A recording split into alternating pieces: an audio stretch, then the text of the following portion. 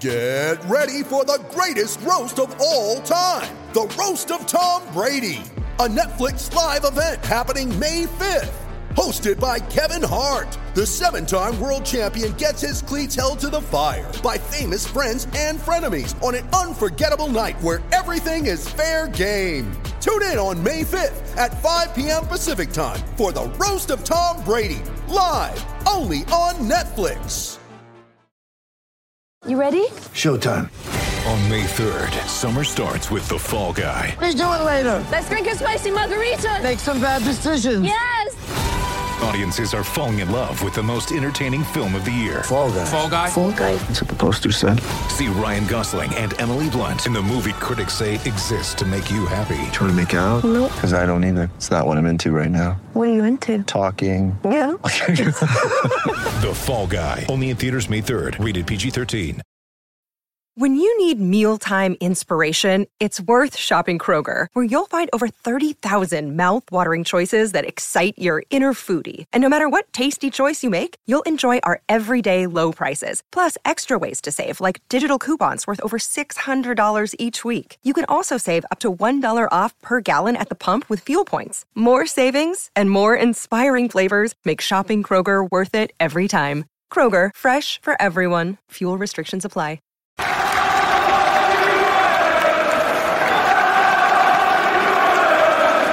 Hey, check out that video, Anton. That's better than yours. I ain't joking. Hi, everybody. It's Russell Miami's 11. Hope you're safe and well. New to the channel, please consider subscribing, hitting the bell icon so made aware of any time I put new content on. We have videos going up daily, and I wouldn't want you to miss any videos. So make sure you hit that bell icon because every story, every guest is brilliant and priceless. And we have another foreign hammer from not around these waters. You can just see the flag just behind him, next to the West Ham flag, of course. Irons United, you've just seen him. He's obviously a foreign analyst for Premier League productions as well. Outside the UK, you probably recognise him. Obviously, inside the UK, unless you get a dodgy feed, you won't know who he is. It's Rich Fasson. Hi, Rich. How you doing, man? Oh, Russ, fantastic, mate. Thanks for having me on. How you doing? Absolute pleasure. Sticky. I'm very sticky. I'm just moving my globe. Otherwise, Alf will take the piss out of me. So I'm moving my...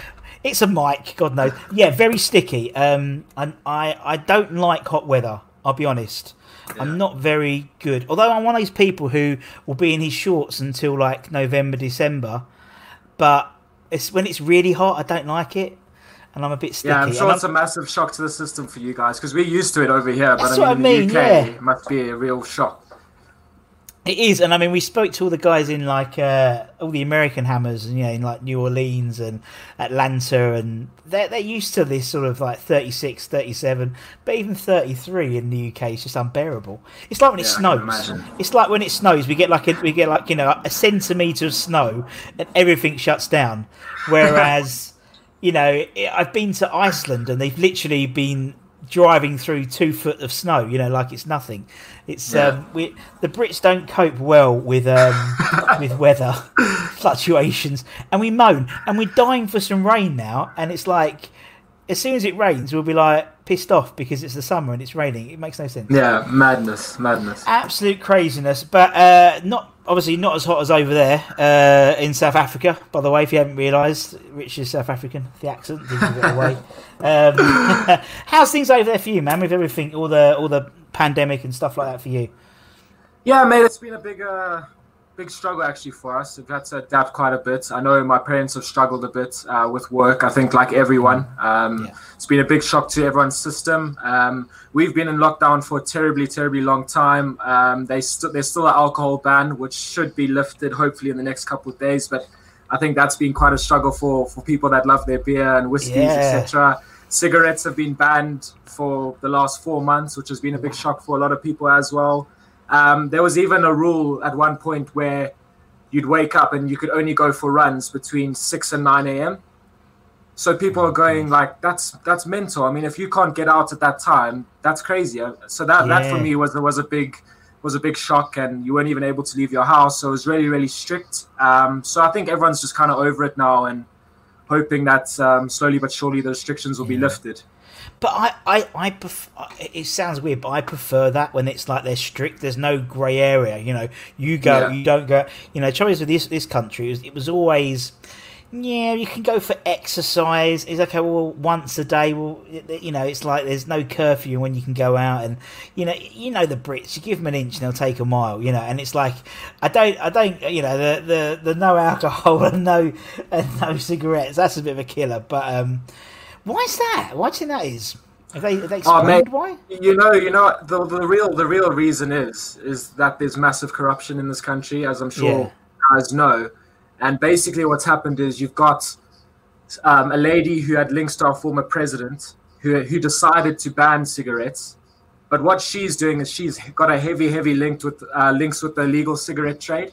So she's making massive money day in, day out while these cigarettes are banned. It's going in her back pocket. So it's actually really sad. It's shocking what's happening in our country. So it is really sad. And as you said, with people in the UK, unfortunately here we have the exact same problem. People never really listen when rules are set. And unfortunately, if you have a couple of people that don't listen, the whole system gets broken. So that's exactly what's happening here. So. Same as here. You get people like, you know, we have to wear face masks in shops and stuff like that, and it winds me up, you know, when people don't. It doesn't take a lot, you know. Even if you go, exactly. I've seen people double turn and gone. Even if they went like this, you know, fair enough. At least they forgot their mask, but they're making an effort. You know what I mean? Exactly. But it's nothing's going to help unless everyone does it all together. That's basically it. Yeah, absolutely.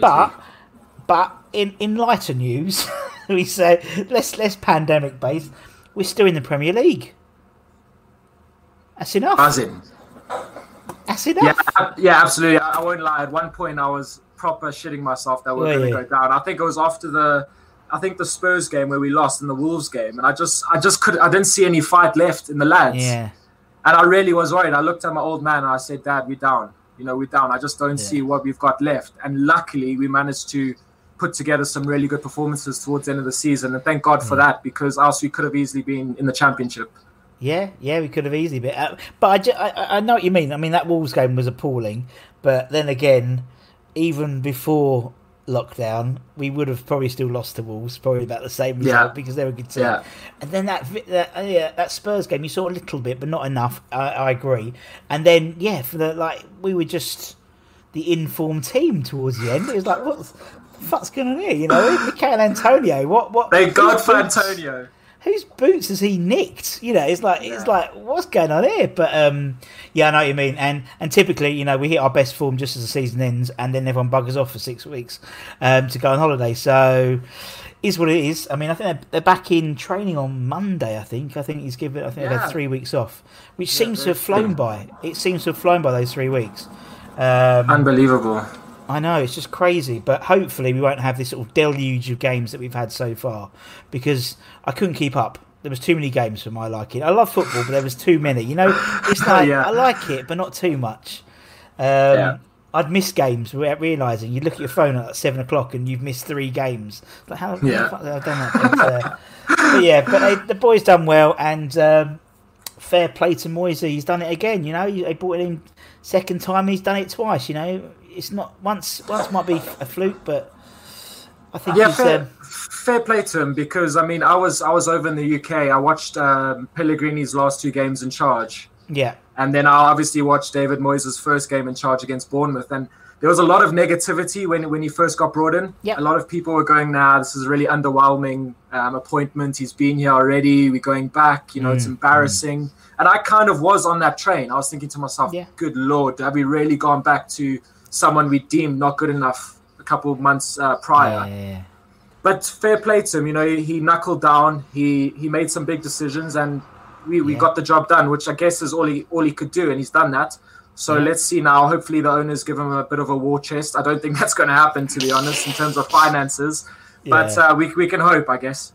We can hope, and I think you're right. And I think there's a blueprint there of what he sees as the vision for the club in terms of the players he brought in. Yeah, obviously, to be fair, he walked in and the cupboards were bare. There was no scouting reports. There was no scouts apart from one bloke, and he did it. You know, and I felt really sorry for him. But he managed to, despite that, he managed to pull off. You know, Bowen and Souček coming in, who arguably are been our best 2 players since restart, and also unknown for a West Ham team, we could have sold them tomorrow and make a profit. Which never happens with us. Fucking hell, a profit. You double your money on Souček, no problem, and maybe even Bowen as well.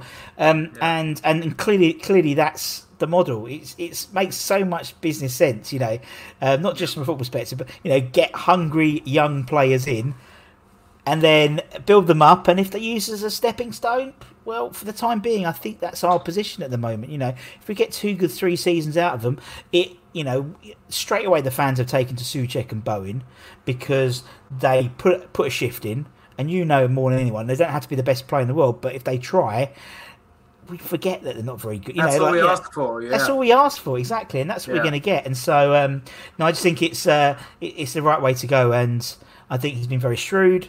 Bringing someone like Kevin Nolan in, you can see since restart we've become this sort of domineering corner team, which we've never been really. Apart from maybe when Kevin was playing, we were good at corners, and now we're really good at corners. And which again, it's like little things like that.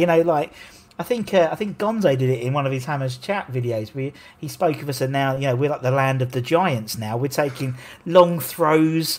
It's like it's totally different, but it's working. And I've every season I have blind optimism in the close season that this season's going to be our year. I'll give them 3 games. I know 3 games, and then I'll be back to square one again. But I'm exactly the same. Every really single season, I think we're going to win the Premier League, and then I still reckon we can be optimistic. I see no reason why we can't crack top 8 next season if we just get our shit together for one season. It can happen, but unfortunately with West Ham, it doesn't happen as much as we'd like. You're totally right. I was talking to a guy the other day, and he said, West Ham is so unpredictable. They could win the league or they could be relegated, and neither would surprise me. And that's the thing with West. It's so true, isn't it? It's like I think that's why we support them, because we could be Man City fans or Chelsea or Liverpool fans, and you're just you're guaranteed 4th place, and but I wouldn't want that. Although I hate a relegation scrap, it was exciting, and I would like now a couple of boring Sam Allardyce, Alan Kirbishley seasons where we finish like 10th to 13th, and have a good cup run. That would do me for the time being. But anyway, Rich, so obviously, you're in South Africa, you got the West Ham shirt, you got the flag on. The first question I ask everyone is, why West Ham? Why is West Ham your club, Rich? Look, I mean, it was something passed down to me from my old man, and I absolutely adore him for that. He grew up in Zimbabwe, actually. He was born in Zambia, grew up in Zimbabwe, and he was one of 3 boys. He sent letters to West Ham as a young kid. His brother sent to Everton, and his other brother sent to Arsenal. And my dad was the only one who got a reply from the club. He got a personalized reply letter saying, "Thank you for your message," blah, blah, blah. And from that moment on, my dad was just absolutely hooked. Obviously, he was very much in love with West Ham, following the likes of Bobby Moore, 1966 winners and stuff. And he had that alliance to them from that. Passed it down to me, and I knew from day one that it wasn't about the glory. It wasn't about us winning trophies. But I just absolutely fell in love with the tradition of the club. And I read about our history, and I was just absolutely hooked on that. And I absolutely have never looked back. I've seen us get relegated multiple times. I've seen us get our hearts broken in FA Cup finals. I've seen us win championship playoffs, so it's been an absolute roller coaster ride, but I absolutely love it, and I wouldn't change anything about my journey as a West Ham fan. It's been fantastic. Yeah, no, I get that. And it's funny. I mean, it's probably the most unusual story we've had. Because obviously, I think you're about 145th guest we've had on, I think, roughly. Give or take a couple. And every story is different, but your one is brilliant. So, your dad wrote to the club and they answered back. Absolutely love it. And you're right. And what I love it, even from an early age, you realised it wasn't about the football. It wasn't about the glory, because, you backed the wrong horse. If that's the case, basically, to be perfectly honest. I mean, absolutely. But obviously now, obviously you do stuff with Irons United and stuff. It's not about it's about the community, and it's about obviously the friends you've met. So obviously, you know, the guys, you know, Anton and Stel and Alf and Jim and people like that, you know, and that's what I think being a West Ham fan's all about. It really is. It's not about watching them on Sky or whatever. Even going to a game. It's about the relationship and the friendships you make going to the football. Absolutely. I think that's what people miss. Absolutely, mate. So I mean, how Iron United started for me was it was middle of 2016, and I got a Facebook request from Anthony Baker, and I thought to myself, who the hell is this? Yeah. And he ended up going, I see you're a West Ham fan, you're from South Africa, would you like to get involved? At that point in time, I would never have believed that I would have come over to the UK twice, met up with the lads, you know, done all the stuff for Iron United, shared a bed with Anton in some random person's house on the first night when I went over to the UK, and, you know, made these incredible friends all over the UK that I keep in contact with almost daily. Just from that Facebook friend request, you know, it's absolutely unbelievable how life works. And I guess, as you say, I mean, that side of being a West Ham fan is so special that I've been able to make those connections. And yeah, I'll remember that to the grave. You know, it's those connections that are so special to me. So yeah, I've loved every minute of that. Oh, totally. And I mean, this is relatively, I mean, compared to the Irons guys and various others, I mean, this is a relatively new channel. But even in the last sort of 3 or 4 months, how long it's been going, it's I know exactly what you mean. I've met some incredible people all over the world, and as you said, people that are still that I'm in regular contact with now, and you know, you're thousands of miles apart, you know, from me, but we were chatting because of this badge, and it's mental when you think about it. You know, when I spoke to the Indian Hammers, there, you know, and their guys in Bangalore, and again, it mental. We had the same top on, and you know.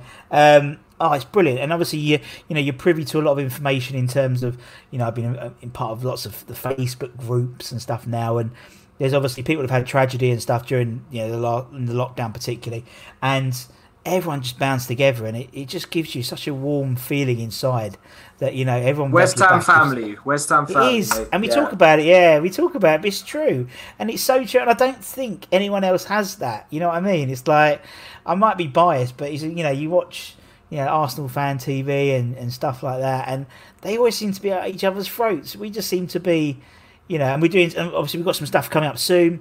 We're doing some, I'm doing a charity event soon where we're getting Anton involved and the Hammers Chat guys, brilliant. And so we get so it's beautiful. You know, it's one of those things I can't actually, you know, voice how I feel, because I think it's so lovely that everyone just gets on.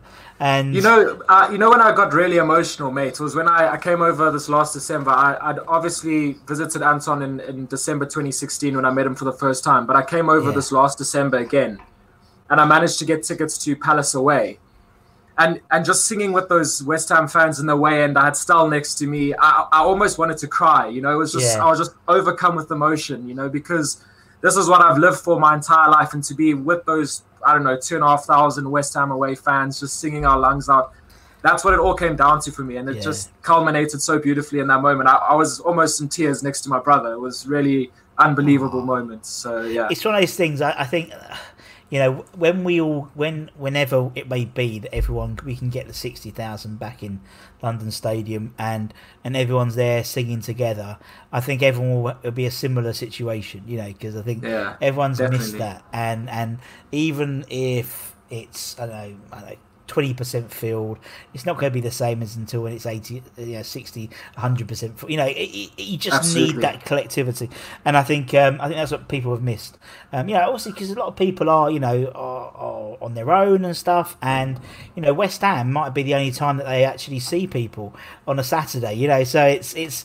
But you know, we had the watch-alongs and the Zoom parties and things like that to keep everyone going. People have adjusted quite well, I think, to this. And it means we're getting loads of YouTube stuff. Obviously, the stuff that the Irons United stuff's doing, Nigel's stuff he did the other day. You know, it's all great. Keeps everyone going, doesn't it? It's quite funny, and I think it's all a bit tongue in cheek, isn't it, man? That's what we like. You can't take yourselves too seriously, these things.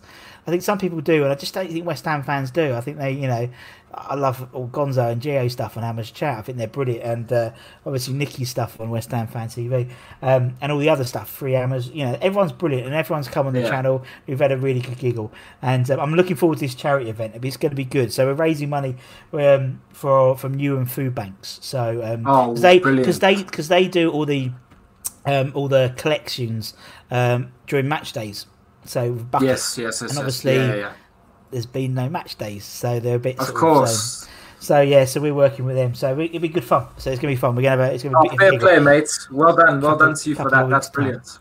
I was approached a couple of weeks' time, so it's gonna be good. Anyway, we're talking about that. We're talking about you, man, and we're gonna talk about your Hammers 11 because that's what I'm looking forward to. So the basic idea is we've had 140 odd guests and.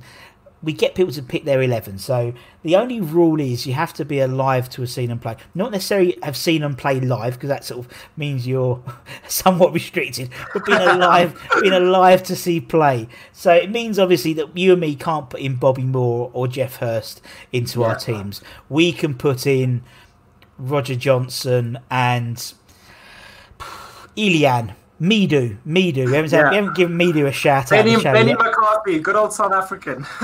trying to get him on the channel. Trying to get him on. Trying to get Benny on, man. No. But yeah, we could put Big Benny on if we wanted to. But yeah, and that's the idea. So we can and I think we've had something close to 200 different players have popped up. Obviously, some regular ones and then some unsung heroes and stuff. And it just gives everyone a chance to, look back nostalgically at what's happened at the players they've seen. Yeah. So, for your 11, Rich, we'll start off in goal. Yeah. We'll start between the sticks for you, man. Who's between the sticks? Okay, so my choice is Rob Green. When I came over in 2009 to watch the Hammers play, he played in goal that day. So I've got a bit of an affinity with him. I would have liked to have potentially gone with someone like Lucas Fabianski, but I just feel like he's got a bit more to prove. He's still a bit new to the club. I do think he's one of the best keepers we've had. I think he's class. But I'm going to go with Robert Green. I mean, when he played for us, he was England #1. Obviously, he started for England in the World Cup in 2010 in my home country, and obviously he had that absolute howler that everyone seems to remember him for. Yeah. But he also had a lot of fantastic times in a West Ham shirt, and he kept us in a lot of games. He was really loyal, got relegated with us, came back up with us. So, yeah, my choice in goal is good old Robert Green. Yeah, and again, we talk about us not taking ourselves too seriously. He didn't either. He, even now, he's got, a European Cup winner on his bio, despite the fact he didn't, and you hear him, and when he was at us, he had England #6 stitched on his glove, didn't he, and stuff like that. I love people because I think that's the one thing that's really, really I've noticed definitely since doing this channel, and I have sort of looking back and reflecting. You don't get characters now in football as many. It's like having. Robert Green or, even earlier, even sort of the Martin Allens, and you don't get them in the game anymore. It's almost become so professional that, and then the people that do almost stand out for the wrong reasons. So someone like Jack Grealish, everyone goes, he's a right tosser, but he's got a bit of a personality about him. Do you know what I mean? And I think it sticks absolutely. out. Absolutely. And that's why people like Declan Rice stick out like a sore thumb, because they have a leadership quality that not a lot of people have, and exactly. and it's really, and someone like Greeno was, and that's what, and with goalkeepers, they have an affinity with the fans, don't they? Because obviously, the fans that are going to the game, they always they're in front of them for 45 minutes, so they always have a close. And Robert Green seems to have a really strong affinity with the West Ham fans, and you're right, he came down and came back up with us, and that's all. Respect to that. I was actually lucky enough to. So I watched us relegate Middlesbrough on the final day in 2009 when Zola was our manager. Yeah. And I was lucky enough to go to the stadium the day before. We played on the Sunday, and a mate of my dad's managed to get us to go watch the lads train on the stadium pitch on the Saturday. Nice. And after the training session, I obviously waited outside. I was, maybe 10 or 11 at the time. I'm only 22 now. And I was there with my autograph book and my pens. And I had a quick chat with Rob Green, and my dad actually had a South African Supporters Club trophy because the South African Hammers had voted Greeno as their Player of the Year. and he managed to give it to Greeno, and he was so appreciative, and he said, "Oh, thanks so much, that's fantastic." So yeah, I think off the field he's also a top man, and I respect him for that. So, and if anything else, I mean, he's fantastic sort of lockdown haircut. More than anything, sort of Sheamus from WWE. It's like, I believe that's that hairstyle. I was laughing. With the Tiger King sort of goatee as well. I just see, and the way he just and the way when he did that TV interview, and he didn't make no joke. He was like, he's just like so deadpan, and everyone was like, "What the fuck's going on with it?" But he just carried on, and I absolutely love him for that. Right, okay, Greeno's in. Rich, you go through the team as you want to, man. Whatever order you want to go through it in. Okay, cool. So I'll just go from back to front. So I've chosen 3 at the back, mostly due to the fact that during my time as watching West Ham, we haven't really been a team that's kept many clean sheets. We've been a team that leaks a lot of goals, but there are a few characters here in this back 3 that I really respect and that have made me really love the club. So I'm going to start off with none other than Mr. Ginge himself, James Collins at centre-back. The old GP. Yeah. He is just an absolute hero of mine. Obviously, he had spells at Villa in between, but he was just one player that genuinely loved the club, and the fans absolutely adored him, and he was hard as nails, used to score some important goals for us, and even in more recent times, there were cases where he'd go on an away day with the West Ham fans when he was injured, or he just, he was that type of character, proper lad, and someone that you could really get behind. And I was so proud to watch someone like him play in Claret and Blue, proper hero of mine. Also one of those characters that doesn't really give a shit what people think about himself. He embraces the fact that he's ginger. Look, I mean, I'm even ginger as well, so I can resonate with him. So yeah, I love that about him, and he was just an absolute maverick at the back. So and I mean, I preferred him. Someone else picked James Collins, and they were talking about his first spell, and I don't really remember much about his first spell, to be perfectly honest. I remember his second spell because he came back as a more. Obviously, he's playing at Villa. He's playing with Richard Dunn. He came back as like a veteran defender. He had the skinhead, or as much as he shaved it as much as he could, and he just came back with the beard, and he just looked more West Hammy. Do you know what I mean? And you're right. And he has an affiliation. I love a player who throws his shirt in the crowd, but genuinely, not just like ceremoniously, but he'll pick a kid out and hand his shirt. And he always did that. And for me, I love people who do that because it doesn't take a lot. You know what I mean? It's like nowadays, even more so now, it's not about autographs and things like that anymore. It's about getting a like or someone following you or a retweet from and you're like, fucking hell. And it doesn't take a lot for that. And again, taking your shirt off, which wasn't yours anyway, and giving it to a little kid makes their day. And as you said, like with you and Greeno, spending time with him, 10 minutes of his time, and you'll remember that for the rest of your life. And actually, lucky enough through Premier League productions. So it's funny. There's a couple of players in this 11 that I've actually managed to chat to on Premier League TV, only over Skype. But my face is in the studio and they're chatting. And Ginge was one of the guys I managed to chat to, and he was just a proper character on the call, full of banter. And what really came through when he chatted to me was how much he genuinely loves West Ham. West Ham is his club, and he can't speak highly enough of the fans. So yeah, he's just an absolute hero of mine. So ledge. All right, GP's in. Okay, who's next, man? Okay, so I'm going to go with James Tompkins. Oh, Tompkins, yes. So good old Tonks. Yes. Obviously one of the many decent lads that has come through our academy, our esteemed academy, which has actually struggled to produce any decent players that have gone on to do great things. Obviously, our academy's got a fantastic name from past players that have come through. I still think we've got work to do now to get some of our players through, because I find that they get to, the first team level and then they end up playing in League Two and you kind of forget about them. But he was one player that came through, was super raw when he first started out at West Ham, but he actually turned into quite a diamond. And I was actually really upset when we sold him to Palace. I still think that was a bit of a 10 million for Tonks. I think we could have held on to him, and I think he would have been decent for us. We've kind of struggled to find a really solid centre-back pairing since he left. And he was a proper West Ham boy, so that's my other choice of centre-back. Yeah, I know what you mean, and you're right. It's one of those players. It's all hindsight is a great thing, but I remember clearly we sold him, and then I think we had like 2 or 3 centre backs got injured, or it's like, oh fuck's sake. And it's the same thing with like this year with like Fabianski. We let Adrian go. We bring in these 2 veterans. Yeah, that's okay. They're not going to play, and then Fabianski, and then basically our season buggers up. Roberto plays, Pellegrini loses his job, and like the dominoes effect, but. Tompkins, I mean, he's a proper West Ham boy, still is a West Ham boy.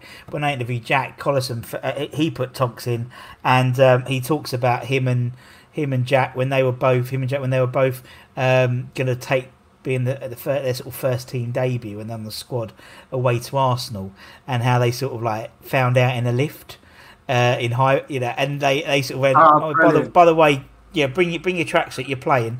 And then as the doors close, they're like proper like American teen comedy. And then, literally that's what we were like, and it was like you can just see that. And I love a versatile player. I mean, Tonks played left back right back rather for a few games as well. And I love players who aren't so pigeonholed that they can only play one position. Yeah, that's why someone like Antonio, because he can play so many different positions to his detriment until recently. But Tompkins, good shout. Okie doke, who's next then, Rich? Okay, so to complete the back 3, I've gone with Winston Reid. Rido. Yeah, so this is more of it's actually a bittersweet selection, because I think of when he first joined the club. Obviously, I'll never forget when the 2010 FIFA World Cup finished, and you had Golden Sullivan going, "We are about to sign one of the most promising players from the World Cup," and I'm going, "Oh, he's a Spaniard or he's a German," and they went, "Yeah, it's Winston Reid," and I went, "What? Who the fuck?" He scored a good goal in the World Cup for them, and he was an unknown prodigy, but he came to West Ham and he made West Ham his own, and scored some really important goals. I'll never forget, obviously, the winner against Man United, his goal against Millwall to win us that game. So he turned into a proper hammer, and it is really sad how the last 3 or 4 seasons have gone for him, because in his prime, he was as solid a centre-back as we could have asked for. Yeah. So... I wish him all the best, but he makes my back 3. I'll give him credit. Years. He's been here 10 years now, technically. He's still in the book. Obviously, we sold, and I was exactly the same. The World Cup, I made a point, I was like, here we go, we're getting Nesta. We're getting Ramos. Oh, my God. What? Sorry, New Zealand. What? Sorry? From Denmark, from Midtjylland, £4 million. But I do remember watching that World Cup and thinking he looked a good little play, because I don't think they conceded a goal, New Zealand, despite that being New Zealand in that whole World Cup. And I remember thinking he's not a bad player, but it was dressed up a lot as it's total marketing spin on it, really, isn't it? But I mean, and it's funny because like someone like Reid and Collins, it's just about personalities, really, because Reid's obviously New Zealand and Danish. He's quite a reserved character, where Collins is Welsh, he's fiery, and it's funny how although we respect Reid, the fans have warmed to Collins more. It's funny how the personalities, despite the fact they've been around roughly the same time, on and off, for West Ham. But I just think it's a shame what's happened with him. We'll see. He's technically back, isn't it? I think. What's actually happening with him? What's happening? Because obviously he went to the States, and he was on loan, wasn't he? And then he was on loan to Salt Lake, I want to say. And then I think, but then the MLS season, is it finished? Yeah, I mean it was still going on. It's going on at the moment, isn't it? So in the bubble, they're doing it in the bubble in Florida, aren't they? So I imagine he's still there. But how long is he contracted with us until? I thought he's still got another year on his contract. I don't know, but imagine Rido comes back and plays for us. That would be crazy. It'd be great. I'd love it to happen. It'd be his testimonial year. Yeah, 10 crazy. years. Can't believe it's been 10, Matt. Yeah, it is 2010, wasn't it? So anyway, Rido's in. So that's the back 3. Ashley's Kipper. Who is next? Then? Okay, so my centre defensive midfielder. Now this is going to be kind of controversial, because I mean, I'm sure a lot of people would have gone with Nobes as their centre mid, and obviously I love him to bits, and he's Mr. West Ham. But there's one lad that just stands out for me, and that genuinely made me fall in love with West Ham more, and that's Scotty Parker. And I thought you was going to say Jonathan Spector, but okay. Scotty Parker, hard as nails, genuinely as nice a guy off the field that he is on the field. Leader, maverick. I'll never forget his goals that he scored against us. Well, the one that he scored against us against Wigan at the Bowling Ground. I think it was to win 3-2, and he ran over to Zola and just embraced him. And yeah, he was just someone that I was proud to watch. And even in the season when we went down, in that dire season we went down with Avram Grant as our manager, he still managed to get Writers' Player of the Year, which is kind of just like unheard of. Mental. I mean, that's what De Bruyne is winning now. Scotty Parker won that back in that season. So yeah, for me, he was an absolute hero on the field. So he makes my CDM position. And I think actually obviously it's great that he'll be back, with Fulham. That's fantastic. I'm really pleased for him. And you heard his interview afterwards. Obviously they've created into a meme with the streets. Which I've seen that. But you can tell he just loves the game, and he loves and I think. I think also you talk about Nobes, but I think Nobes and Deck, their impact has come from Scott Parker. So you could see when Scott Parker was playing, Nobes was his deputy, and it was almost like, and also he sort of passed on that Scotty turn, like little 360. Nobes has a little 360, absolutely. and now he's passed it on to Deck, like this sort of circle of life, like Kuna Matata. It's like, and now I can see Deck did it the other day at the last couple of games, and I just think, and it really, really frustrates me why he's in this weird Venn diagram of players we hate because he went to a different club. It frustrates me entirely because he carried that team for 3 years on his back, and it was a shit team for 3 years, and he carried them, and and it's frustrating because I don't think he's given the credit that he really deserves. And as you said, you shouldn't have to say it's a controversial thing, because actually he was Hammer of the Year 3 years in a row. Exactly. And people forget, Martin Peters went to Tottenham. You know what I mean? Bobby Moore wanted to go with him to Tottenham, and they've got a stand named after him. So it's funny how people, it's a guy sort of mentioned the other day. Got into a guy called Graham Watts, and he was like, if I was working for Ford's and I went to Vauxhall, my mates aren't gonna kick me out of the pub because I've gone to another club for more. And it's the same true. And I think people have this sort of nostalgic view of footballers that they stay at a club for 15, 20 years like Billy Bonds did and Alvin Martin did. Anymore. They don't do that no more. Mark Noble is the exception to the rule. If you get 3 years out of a play, you've done well. But it's those 3 years and how well you play for the team.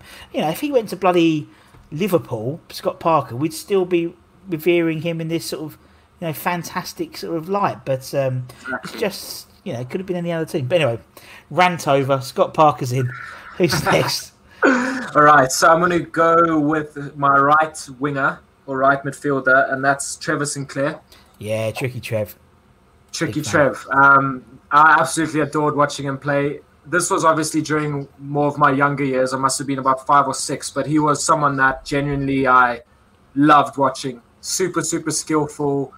Did some outrageous things on his day. I mean, scored some unbelievable goals for us. Yeah.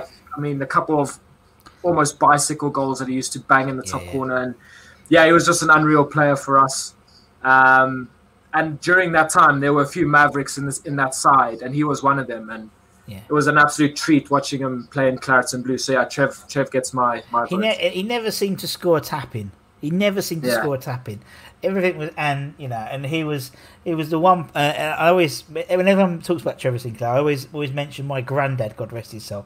He his eyesight was going, and so the only if something was done well by a West Ham player and they were black, he was Trevor Sinclair.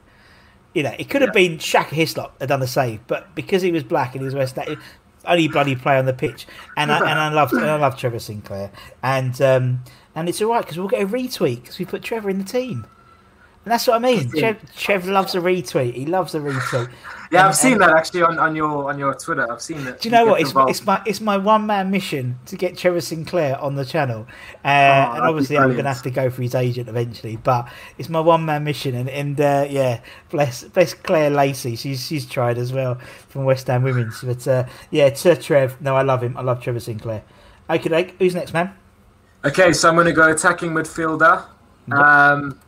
None other than good old Dimitri Payet. Ah, love him. I love him. Yeah. He's a great player. I mean, listen, it obviously ended in a really sour manner, let's not lie, but he gave me my best ever season supporting West Ham, where I genuinely could not have been more enthralled and exhilarated watching us play. That season that he gave us in the last year at the Boleyn was the most special year I think I've ever had as a West Ham fan, and generally, that season, he was in the top 3 best players in the whole league, I'd say.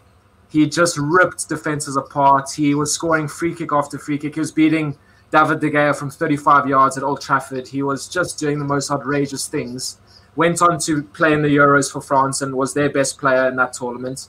Yeah. And then, obviously, it ended really poorly. And we call him a snake and blah, blah, blah, which is probably right. He did throw his toys out the cots and he could have gone about it a lot better. But at the end of the day, he was one of the best attacking midfielders to ever put on a West Ham shirt, in my opinion. Yeah. So he takes the cake there. Yeah. Best player I've ever seen him in a West Ham shirt. Technically, the best player I've ever seen in the West Ham shirt. I mean, and again, he was one of those players that, I don't recall it ever happening ever before in my lifetime, where all my non-West Ham mates wanted him in their team. We had the man. He was the man. He was like, I mean, I wasn't really into FIFA much then, but he would have been, like in team of the season guy. All these, and that never happens at West Ham. And he was the man. And as you said, the Euros, he was the man in the Euros as well. And we we made his career, really. I mean, he was a good player in France. Everyone heard of him because he was high in the stats, but no one really knew him. And he came to West Ham and got into the French team. He wasn't even in the French team when he joined. He left on a sour note. Unfortunately, with those players, they're mavericks. As you said, they're sort of this... They throw their toys at the pram. And we do get them occasionally. Arnie and people like that. But that's how Payet came to us as well. Was he went on strike almost in Marseille. Exactly. So it's like, what do you expect? He ain't gonna change. He don't change his spots. But as you said, it very rarely happens at West Ham that the stars align, and the stars aligned that season. We had the right manager, the right star player, the right relationship between the manager and the player, and it just worked. And for that season alone, I think he fits in, considering that how many people we've interviewed and stuff. And again, he was only there for really a season and a half, and the impact he made on West Ham was phenomenal. From day one, from that Arsenal game, he was playing straight away. No, I think I loved him. I thought he was a fantastic player. Okay, Dimmy's in. Who's next, man? Dimmy's in. Okay, so I'm going to left midfielder, left winger. Probably not his preferred position, but I had to get him in, and that's Joe Cole. Yeah. Good shot.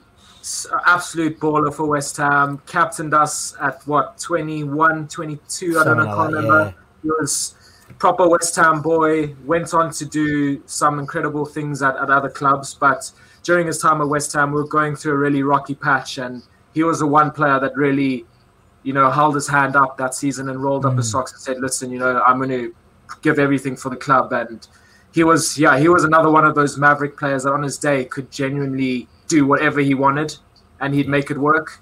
So Joe Cole is my pick on the left hand side. I know what you mean, and it's a shame he bookended his career at West Ham.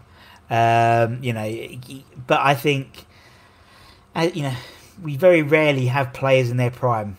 Payet maybe is probably, and hopefully Bowen, and Souček, but it doesn't really happen. And you're right. And what I love about Joe is he's such a clear, and obviously, from an analyst perspective, such as yourself, when he's on BT Sport and stuff like that, he speaks so highly of football. He's so intelligent, and I think he'll make a fantastic manager wherever he goes to eventually. Definitely. Yeah, he speaks a lot of sense, I must say. He does. Right. Okay, mate. Continue, du toit. this front three would tear any defense to shreds. This front three is actually ridiculously good. Here we go. So Mido, Ilian, and Guillermo Franco. Done. Thank you. Good night. Done. Boom. Okay, so I'm going to start off with our Argentinian king, Mr. Carlos Tevez.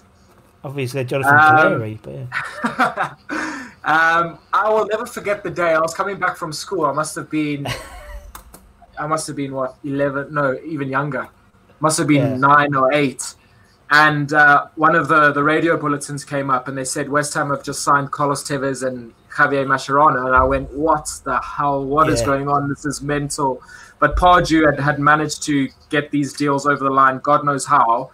And I'll never forget when he joined West Ham, he was so overweight and so unfit. Yeah. And I remember watching Pardew's interview going, he knew he was getting an absolute baller, but he was actually genuinely worried about whether he'd be able to ever get on the field for West Ham.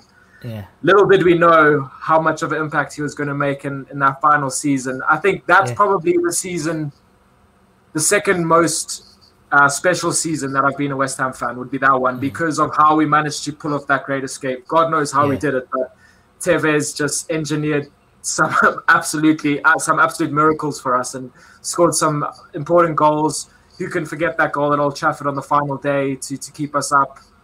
Brilliant player. Absolutely world class. It's funny. I've heard some really, because obviously we've interviewed a lot of ex-players and stuff as well, and around that time, and I'm always intrigued. So I always ask him, what was it like? You turn up to Chadwell Heath and there's two Argentinian, and we had people like John Pansel, bless him, who was it was just football. Honestly, my eyes were like, wow. And we interviewed Anton Ferner, and he said how Carlos particularly really, really wanted to integrate himself within the West Ham way of doing stuff. So much so that he went to a night. They were the boys were going out to a nightclub in London. He came along. But he came along with his interpreter.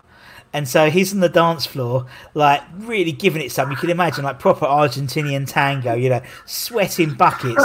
And his little interpreter was there telling him what to, it was just absolutely brilliant. That's brilliant. But it's funny, you ask these people, and even the people, I've interviewed a few guys from the club, and about how it, it was I don't know either. I don't know how it happened, but it just did. And you're right. And I was like the man in the. I was all when it all came through. I was obviously in the office, and people were I was the talk of the water cooler. I had the MD slap my back and say, "Well done." And I was like, "Cheers, yeah." I engineered that whole move myself.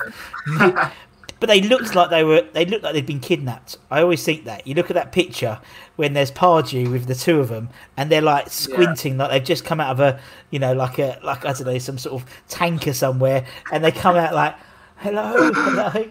Right, now you've got to go to East London. You have to go and train at Chadwell Heath, just past the Moby Dick pub, and it's just it was so bizarre. But what I loved about him, is just whenever he came to Upton Park as opposition player, he'd always go over to the fans and do the crossed hammers. It didn't matter. It didn't matter if he was playing for United or City or blah blah blah. I think he genuinely loved West Ham.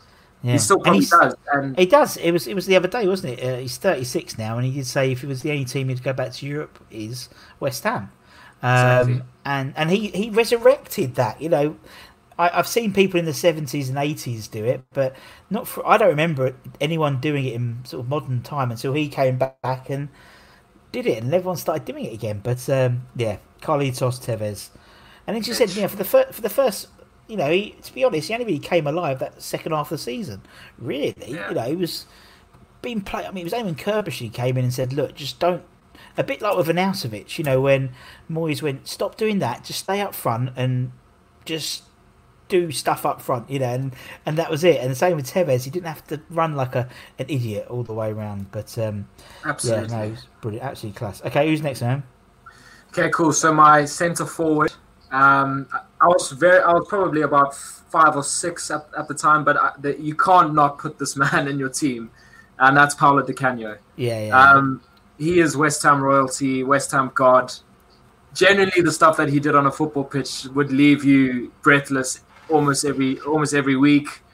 And he's, again, someone that I can adore and love because I know he loves us back. And he genuinely has a real soft spot for West Ham and the fans. And he comes back for Nobes' testimonial. You often see him in the stands, especially in our last season at the Boleyn.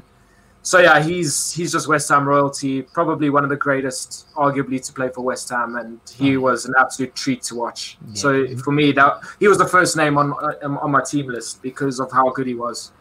Well, I think you're right. I mean, for me, Payet was, I've always said before, I think Payet was technically the best player we've seen, but I think Di Canio was the best player because you've almost got like a pie chart. You need like the technicality, and then you need the passion and the sort of the connection with the fans, and he just had it all. And as you said, I'm terribly phobic of needles, and he's got a West Ham tattoo, and I haven't got a West Ham tattoo, and so I'm like, well, fucking hell, man, that's more more than me. He's proper. If you ink yourself, you're proper. He was a nutter. He was a nutter, but he was brilliant. We love a nutter, don't we? Exactly. We like someone who's on that edge between genius and just craziness. And sometimes he stepped off that edge. And again, you talk about Payet. We only got Di Canio because he pushed over a referee. You know what I mean? It's like we call a spade here, and that's what happened, man. But all right, PDC's in. Who's the last piece of the rich pie? The last piece of the pie. This was actually the lad whose name, the first name I ever got printed on the back of a West Ham shirt was this lad, and it's none other than Bobby Zamora. Oh, Z-Man. Z-Man.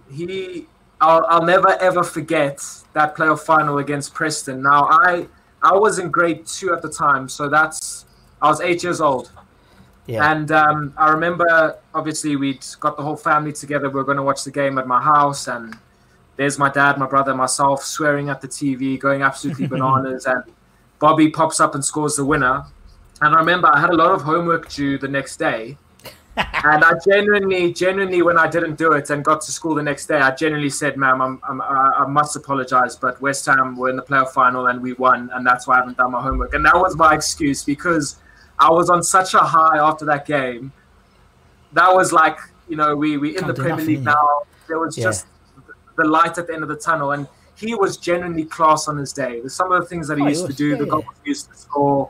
Special player, and again, he's another lad that speaks so highly of West Ham and the club and the fans. So for that, he has all my respect. I mean, some players have a knack of scoring, and he just had a knack. I remember the season we went up.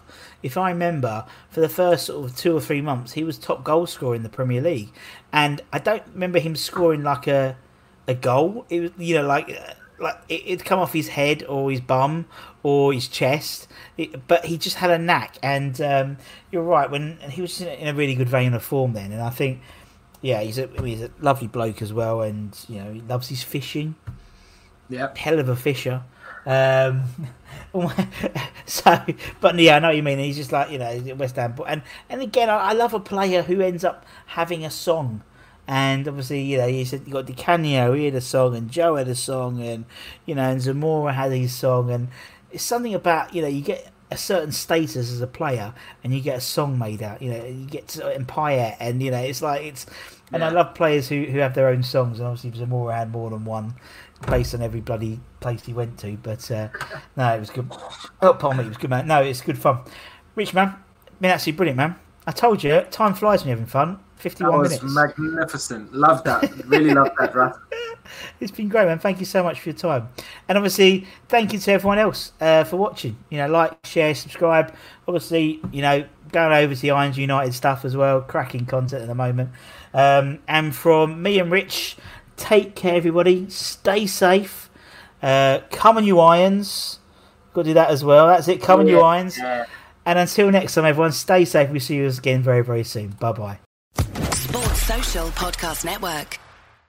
Step into the world of power, loyalty, and luck. I'm going to make him an offer he can't refuse. With family, cannolis, and spins mean everything. Now, you want to get mixed up in the family business. Introducing The Godfather at ChumbaCasino.com. Test your luck in the shadowy world of The Godfather slot. Someday, I will call upon you to do a service for me. Play The Godfather, now at ChumbaCasino.com. Welcome to the family. No purchase necessary. VGW Group. Void where prohibited by law. 18+. Terms and conditions apply.